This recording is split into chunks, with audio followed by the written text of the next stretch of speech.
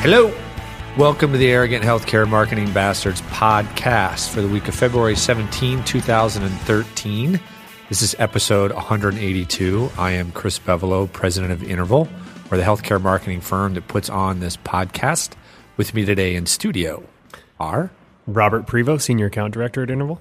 And Adam Meyer, creative director at Interval. How are you guys doing? Doing well. I am doing well as well. You're doing well as well? We can go ahead and say this. We're all ready for spring to come. I think that's a fair statement.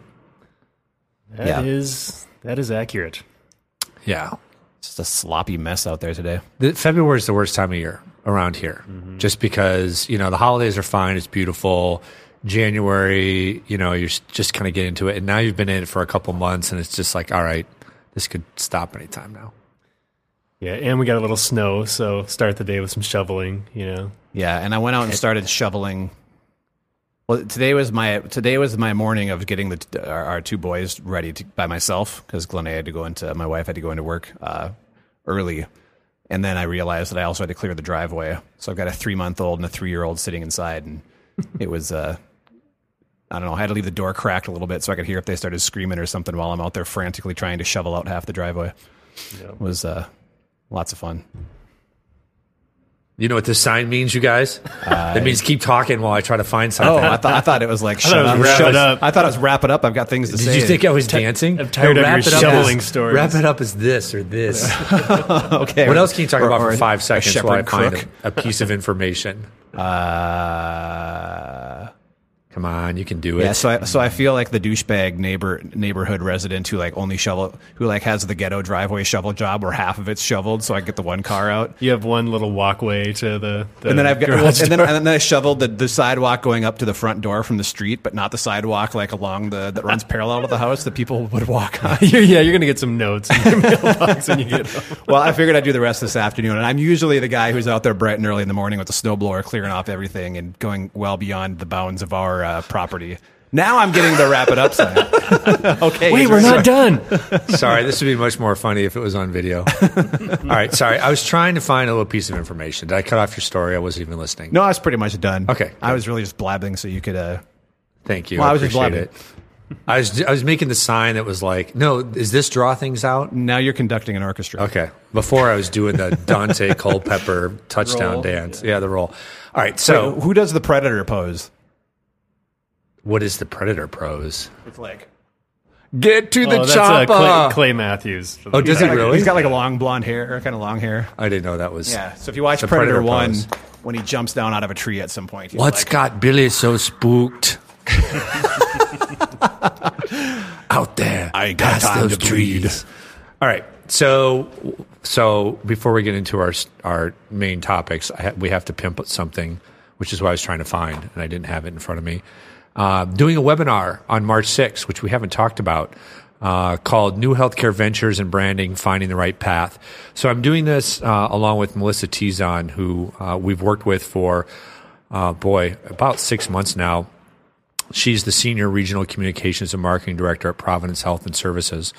And this webinar is basically about focusing on all the new ventures that are out there, where you have multiple healthcare brands coming together to try to deliver care in a different or better way. So classic example of this is an ACO, but you have affiliations, you have joint ventures, you have marketing partnerships, you have all of these different types of ventures, and they really introduce some challenging brand choices. And so this is really about how to consider what your options are as far as, for example, with an ACO, do you brand an ACO? Do you create an identity for it that's promoted publicly? And what are the pros and cons of that?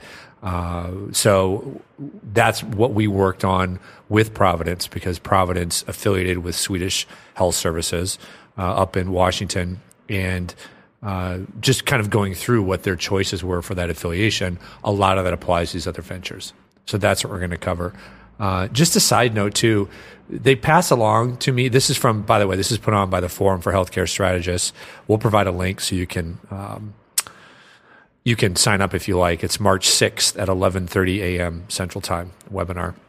But they pass along when people have questions, when they start promoting this. And somebody posted a comment that was just to the forum, kind of back channel, that said, this webinar is, I'm just going to go after this. This webinar title is misleading, if not outright wrong. You have no choice when it comes to your brand. You are what you are. And you can try to figure out what that is, but you can't change it. And so using the word choice in the wrong choice could waste significant resources and energy. That's part of the description. Or finding the right path is misleading at best, inaccurate is basically. And so I was really confounded, is that the right word, by that? I think where this person's coming from is from an advertising perspective. Like, if you're trying to promote your brand, it is what it is. You can't make up a different brand or change it what it is. Just from a straight up branding perspective. I mean, your brand. Well, not branding. Well, we've talked about this a million times. That's what it sounds like to me when you read the comment. That it's advertising, not branding. Those are two different things. Well, right? Yes, but what you were saying is what the person is saying is that that your brand is out of your control, right? That you have little control over your brand because your brand is what other people make it. But I disagree with that. I agree that your brand is what other people make it. And I agree at any point in time it is what it is. But to say that you have no control over changing your brand you can is change. Utterly wrong. Right. You can. Right. If you've been showing up poorly, yes. You could start to not show up poorly anymore. Yes. It's going to take time for your brand yes. image to change. That's right. Your brand it's not going to change overnight by you saying, we're great. We used to suck, but now we're great. Right. And it doesn't change through advertising, which is, I think, what this person's point was. But, I don't know if they even read the description, because this is mainly about when you have a new entity that you're introducing, you have all the choice in the world at that point, because there is no brand. There is no entity in the market. You can decide how you want to start building your brand. Is it a unique brand? Is the ACO a completely independent brand from your current organization? Is it part of your organization? Is it affiliated with it? I mean, there's just so many different options from that standpoint, which is what this is about. Okay. But you don't have complete control. I mean, you can create something, but people at some point are going to know who it is, who's in the mix. If it's you have complete choice of what you want to try to do. What you want to try to do, yes. Right? Yes. Right. Other people might paint a picture immediately. Oh, you're going to be awesome because these are two great hospitals, or they might say that hospital sucks. That one's awesome. I don't know what this is. Or I don't understand this, or which is all part of what you have to figure out. Right. So I don't think that the title was misleading or. That is kind of a hot topic on the internet, though. Just the whole concept of titles being quote unquote link bait, meaning that it's like wow, that's a pretty serious headline, so I'm going to click on it and you get to the story and it's like, well, that's not really even what they were talking about. I mean, kind of, but then they went way off. I don't think this is link bait. I don't think so either. New healthcare ventures and branding, finding the right path. I think that people sounds are really innocuous to me. If it was something like choose the right brand path or die, you know what? Then you got some link bait. You know what? But the word branding is so misused. I mean, when it's we know what we believe to be branding and to be a brand. And I think that with our strong opinions about it, when we see when I might see that term used somewhere, a lot of times I assume it's being that person's probably using it incorrectly. Because I feel like, very few people have a real true grasp on what the term really is or what it means. So it's probably somebody who has a passionate belief about what it means. They assume that we're coming at it from a different angle without knowing us, without really looking into what it's going to be about, and they just kind of spout it off. Right. Yeah. I want to give the person the benefit of the doubt that they're just interpreting, who decides your brand, and it's, obviously as we would agree, it's the consumer. It's going to shape that. Yes, but again, totally. To your point, that's not what we're talking about. No, and the idea that you can't change your brand. Right. That was part of the message. I'm like, well, hell yeah, you can. You don't do it through advertising, which is the perspective of that comment. Time. Yeah, you do it by showing up differently. Right. All right, so tune in for the webinar. We got two big topics. We may only get through one. We'll see how it goes. The first one is brought to us by an avid listener of the podcast, Adam Lee. So Adam is the owner of Adam Lee Design, which is, it's in Oregon somewhere. I'm going to go with Portland. Adam, I'm sorry. I didn't do my due diligence. I met Adam when I spoke at the Healthcare Communicators of Oregon conference this last fall. And he had reached out to us through Twitter before. And so it was great to meet him in person. It's always fun to meet people who follow the podcast. But he posed a question, it's probably been a couple weeks ago, about retargeting and whether that was appropriate for hospitals. And so I promised him that we would actually dig into this and then cover it in the podcast. And we had a little bit of back and forth on it, but very surface level, as you can imagine, with 144 characters as our limit. So for those who aren't familiar with this, and I imagine there are a few, though again, like Adam likes to point out, if you're listening to our podcast, you're probably in the top 1% of your peers when it comes to trends. Yes, no? All right. So retargeting. Retargeting is essentially when you are advertising online and you track when somebody using cookies, I'll try not to get too technical here, but using some technology that's available to you, you track people who either come to your website, so in most of your cases, your hospital website, or they go to a website that your ad has actually appeared on. So let's say that you're promoting heart care and your ad shows up on your local newspaper website, right? So somebody comes there and let's say they search for, or they're looking at a story or wherever your ad appears, you can attach a cookie to them, or if they come to your own site. And then what happens is you retarget them. So they leave your site or they leave the site where you found them and they go somewhere else. And then your ad follows them, essentially. And basically the idea behind this is this person has shown some sort of interest in the topic related to your advertising, either you specifically or whatever it is that you're promoting or talking about. Mm-hmm. And so you want to stay in front of them so that, they continue to consider you as an option for whatever it is they were looking at online. There are obviously a lot of different things to consider with that. From a marketing perspective, it can be extraordinarily effective because now you've identified, basically, you've targeted somebody who's shown interest. And so you're just trying to retarget them appropriately with advertising, which is what advertising should do, is you should try to match your ad with the person who's most likely to need your service. And this allows that. But the downside of this, and why Adam brought it up, Adam Lee, was that, it can become stalkerish.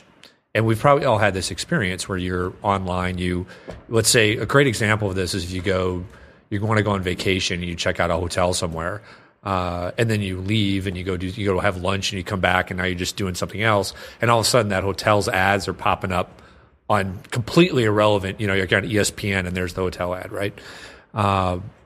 And some people will find that off-putting, especially if it's out of control and the ad is constantly following you around. So that's the concern. So I'm going to give Robert and our Adam a chance to dig in here. But to start this off, we've got all kinds of resources we're going to post for you. And I want to talk about our perspective on it. But we asked a couple of people that we really trust in the industry with this. The first is someone we've worked with for a long time. We drop his name all the time, Chris Boyer. He's a associate VP now at North Shore, Long Island. I always get the name wrong. But we consider him a leader in hospital marketing and particularly digital marketing.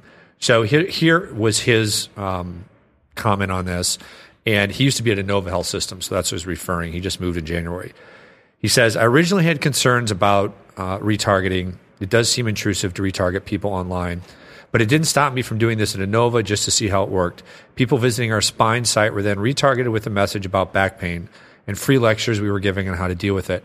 I made sure that the retargeted message tried to be relevant, dealing with back pain, not spine surgery.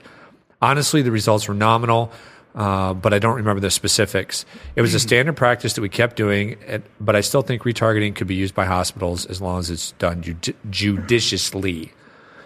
We also asked our partners in digital advertising, Eruptor. So whenever we work with clients in this area, we'll help with the strategy, we'll help with the creative, whatever it is. But then we bring in Eruptor to actually do the day-to-day work of the search engine marketing. And so they work with a lot of healthcare clients, and they use retargeting with most, if not all of them.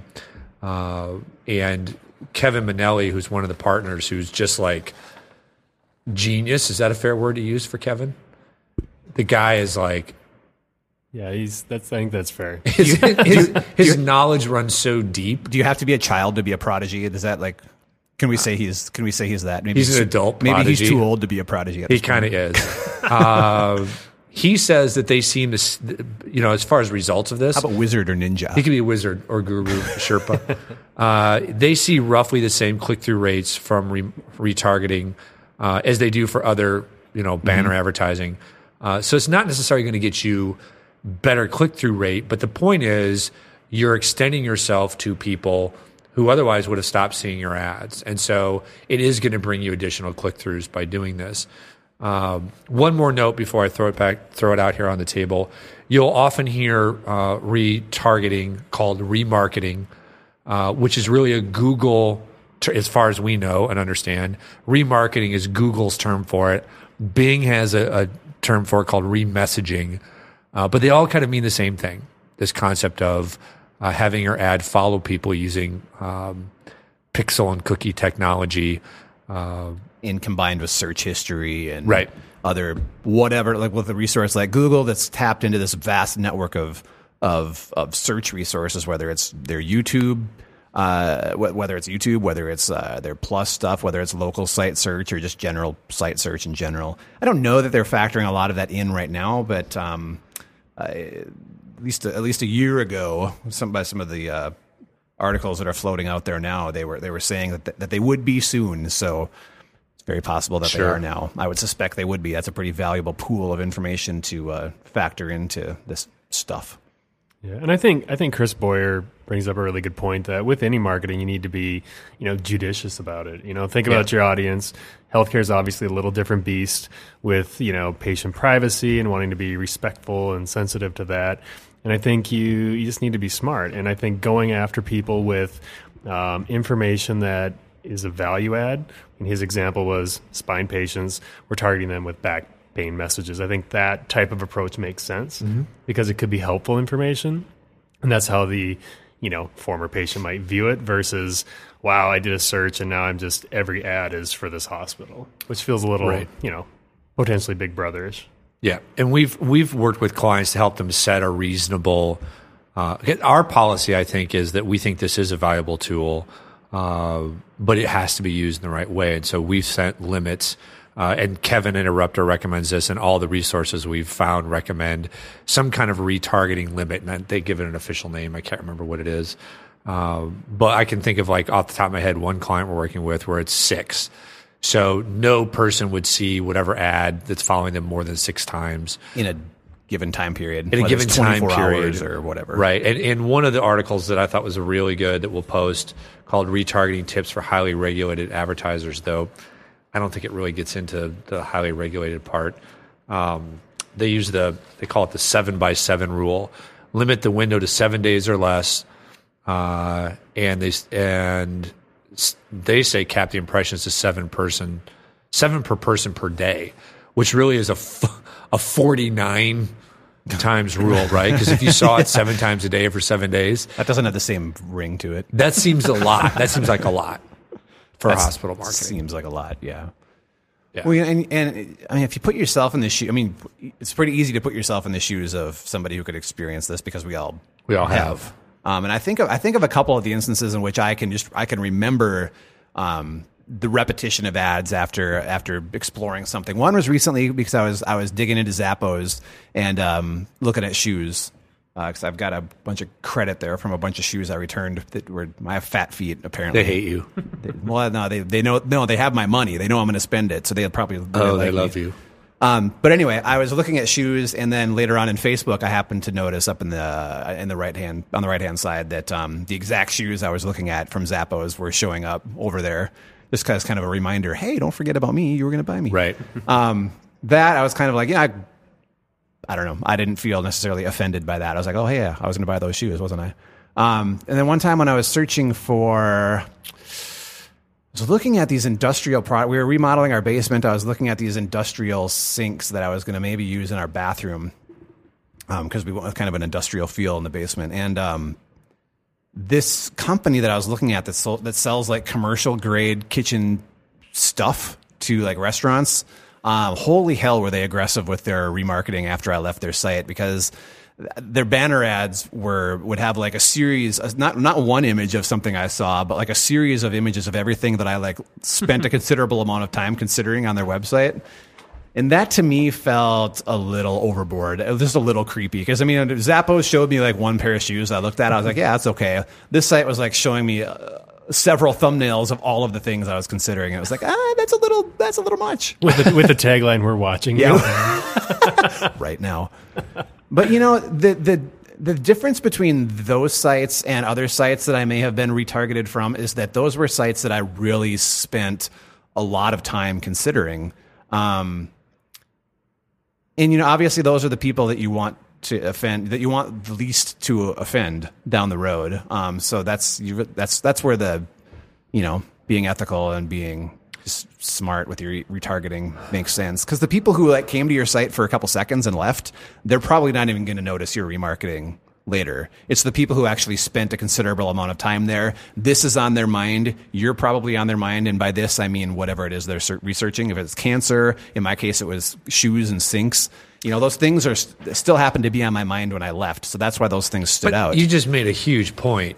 Sinks and cancer are completely different. They are sensitivities, no, they're completely right? different. Oh, totally. But they both can still be very creepy, and that can be even more creepy. Well, my point is, it's something that's on your mind, so it's something you're going to really notice once you leave. Whereas if it was like maybe Ford, and I was just happened to be looking at cars, and I was looking at all sorts of cars, and I happened to kind of stumble through the Ford website, didn't see anything I liked, but they started showing me, you know, the Taurus or something. Well, I probably wouldn't even really notice that, because cars were on my mind, but Ford wasn't so much. The Taurus, I maybe stumbled through it, but I didn't dwell on it.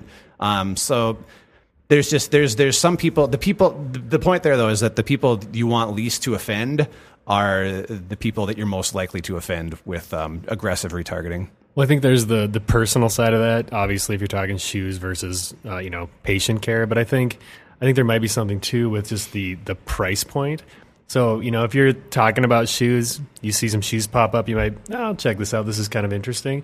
But if you're talking about appliances, or in my case, I had this happen where I was looking at an HVAC company for potential furnaces, and I started to see their ads pop up, and it wasn't offensive to me, but I think you start to feel more pressured, right, if you're talking about something that's, you know, a $3,000 purchase versus a $100 purchase.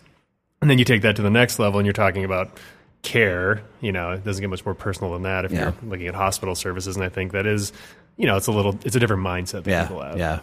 Well, and I think it's such we can't just gloss over that difference. No, I mean, definitely not. The idea of cancer or heart care or, you know, bariatrics or things like that, where you can, you know, super sensitive to people. Yeah. There should be nothing related to HIPAA in this. You're not breaking any law. You're not breaking any healthcare privacy law by doing this. But that's the reality. The perception can be, well, I'm somebody who's searching for my mom and looking for cancer care, and then it follows me. People will probably get they're more likely to get tweaked sooner for that kind of retargeting than they would for sink or shoes or other things that are less personal, that are, you know, because people just consider their medical care very personal. I wouldn't be surprised to see a HIPAA dip their toes into this playing field at some point in time, because I mean, there is we already see you have the stanchions up now when you're at the clinic, right? You can't go past this line because somebody's already at the desk, and they don't want you to glance over their shoulder and see their information or hear what they're talking about with the person at the desk. There's this kind of policy of distance now. And when you're talking about the web, and especially in workplaces where it's very easy to look over someone's shoulder, using like the bariatrics example, if there's, you know, a woman or man who, you know, weighs like a, you know, 250, 300 pounds, obviously is morbidly obese, probably sensitive to it, maybe looking into that stuff. Now, pretty soon, always on their desktop, on their computer, every time that they leave their computer, every ad is like bariatrics from some hospital. That's a little, and passersby are going to see that. There's certainly there's some crossover there between the whole distancing. Yeah. So I mean, it's a bit of a stretch, but it's not so much of a stretch that I wouldn't see. I'm sure there's already exploration from HIPAA into whether or not they should be dipping their toes into it wouldn't that, be HIPAA, but it would be something well, else. I mean guidelines, right. Policies along the lines of what we see from HIPAA. Because HIPAA is about actual patient data, which is why this is completely separate. There's no patient data. You're not using anything. In fact, retargeting is anonymous. Nobody knows who's the cookie is following. Well, that's what I'm saying, though. In this case, some of that anonymity is removed because if you know Joe who sits next to you in the cubicle or sits in your cubicle space the whole day, and all of a sudden, all of the time, the websites that you see over his shoulder are filled with bariatric ads. So it's similar in a way to direct mail considerations where you have to be careful about sending, a postcard on, hey, following your heart surgery, you should take advantage of, our new heart care support group or whatever, and putting that, 6x9 postcard in the mail, and spouse opens it and goes, or sees it and goes, whoa, or whatever. Yeah. Maybe it's not a heart surgery spouse will probably know, but you can think of any health scenario that you'd want to keep private that you have to be careful. Exactly. So I and think that it's happens, the same. That's entirely applicable here because the same thing could be your wife that is all of a sudden she's like, well, why is my computer filled with ads for erectile dysfunction? The only difference is anyway. in one, the hospital is using patient data to generate the marketing. In the other, it's not. It doesn't mean that the effect isn't the same. Right? I mean, the impact of what you're saying is basically the same as getting a direct mail piece and exposing something that you didn't want to, no pun intended, expose.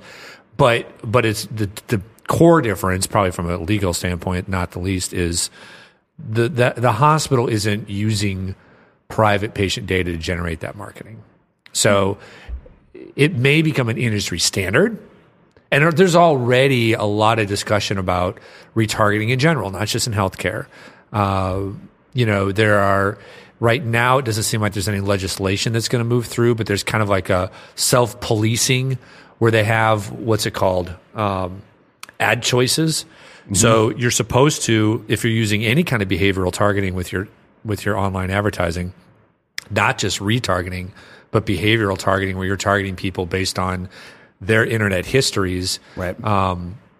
You're supposed to have something that says ad choices on your ad so people can click on it and go, hey, I didn't even know, but I can turn my cookies off, right? People don't know they can actually stop any of this by just cutting their cookies out, which has got other ramifications. But so I still think done right with the right messaging, it's got to be relevant, just like anything else.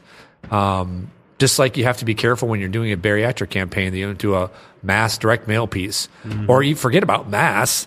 You don't target it based on some list that you bought of people that subscribe to Weight Watchers and you send them a bariatric mailing. How would that go over with whatever percentage of those people would be like, wow, right? Even though that's not a HIPAA violation either, it's going to set people off the wrong way. So you got to be careful with it. And it's going to set off the people who you want least to offend. They're the ones who are really, potentially going to be, not that there are people that you want to offend, but yeah, there's some people. There's a lot at stake with these people. Yeah. And potential customers. Okay. So anything more on that? Again, we've got lots of articles we'll post. Some are better than others. I didn't dig up much. Just Googling to get some opinions on the ethics around retargeting and remarketing. The first result that came up in a number of searches, though, is an article from a blog called the WordStream blog, and I had to chuckle at the article because I'd say 5/6 of the article. I'm gonna get really deep here. Is bashing remarketing, but then the very end is like, but it works, so do it. We do it, so you should do it too.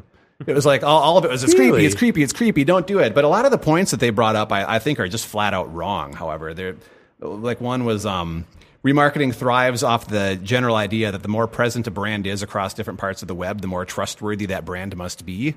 I don't think that's I don't think that we're living in that day and age anymore. While simple repetition of a brand implies trust. Do you? I mean, I won't flat out say that it doesn't, but I don't think that. I think in our hyper connected world where we're just used to that repetition now from brands that we know suck. It's really not the case. There's as much certainly anymore. I would agree that there's certainly research that shows the more familiar you are with something, the more likely you are to trust it. That's absolutely true. That's why people are more likely to use a brand that they're aware of than one they've never heard of. That's exactly what's behind that. And so there is something to that. It's not like, well, then we just need to show our ads everywhere so people will trust us. It's not that simple, but certainly I think there is a correlation there.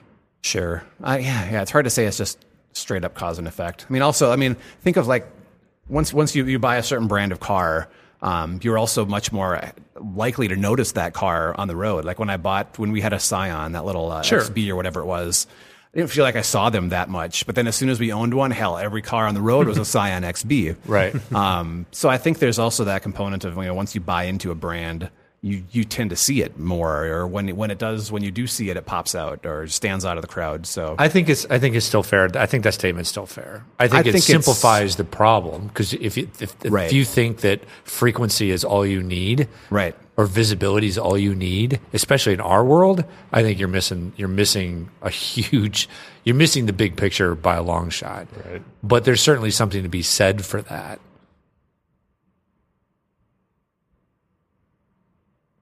So, anything else on that? Were we clear on or do we have to be clear on our stance? Yes, it's a good tool. Yes, you should explore it if you're doing search engine marketing, but you need to be really cautious with it, like you do any hospital marketing. Right.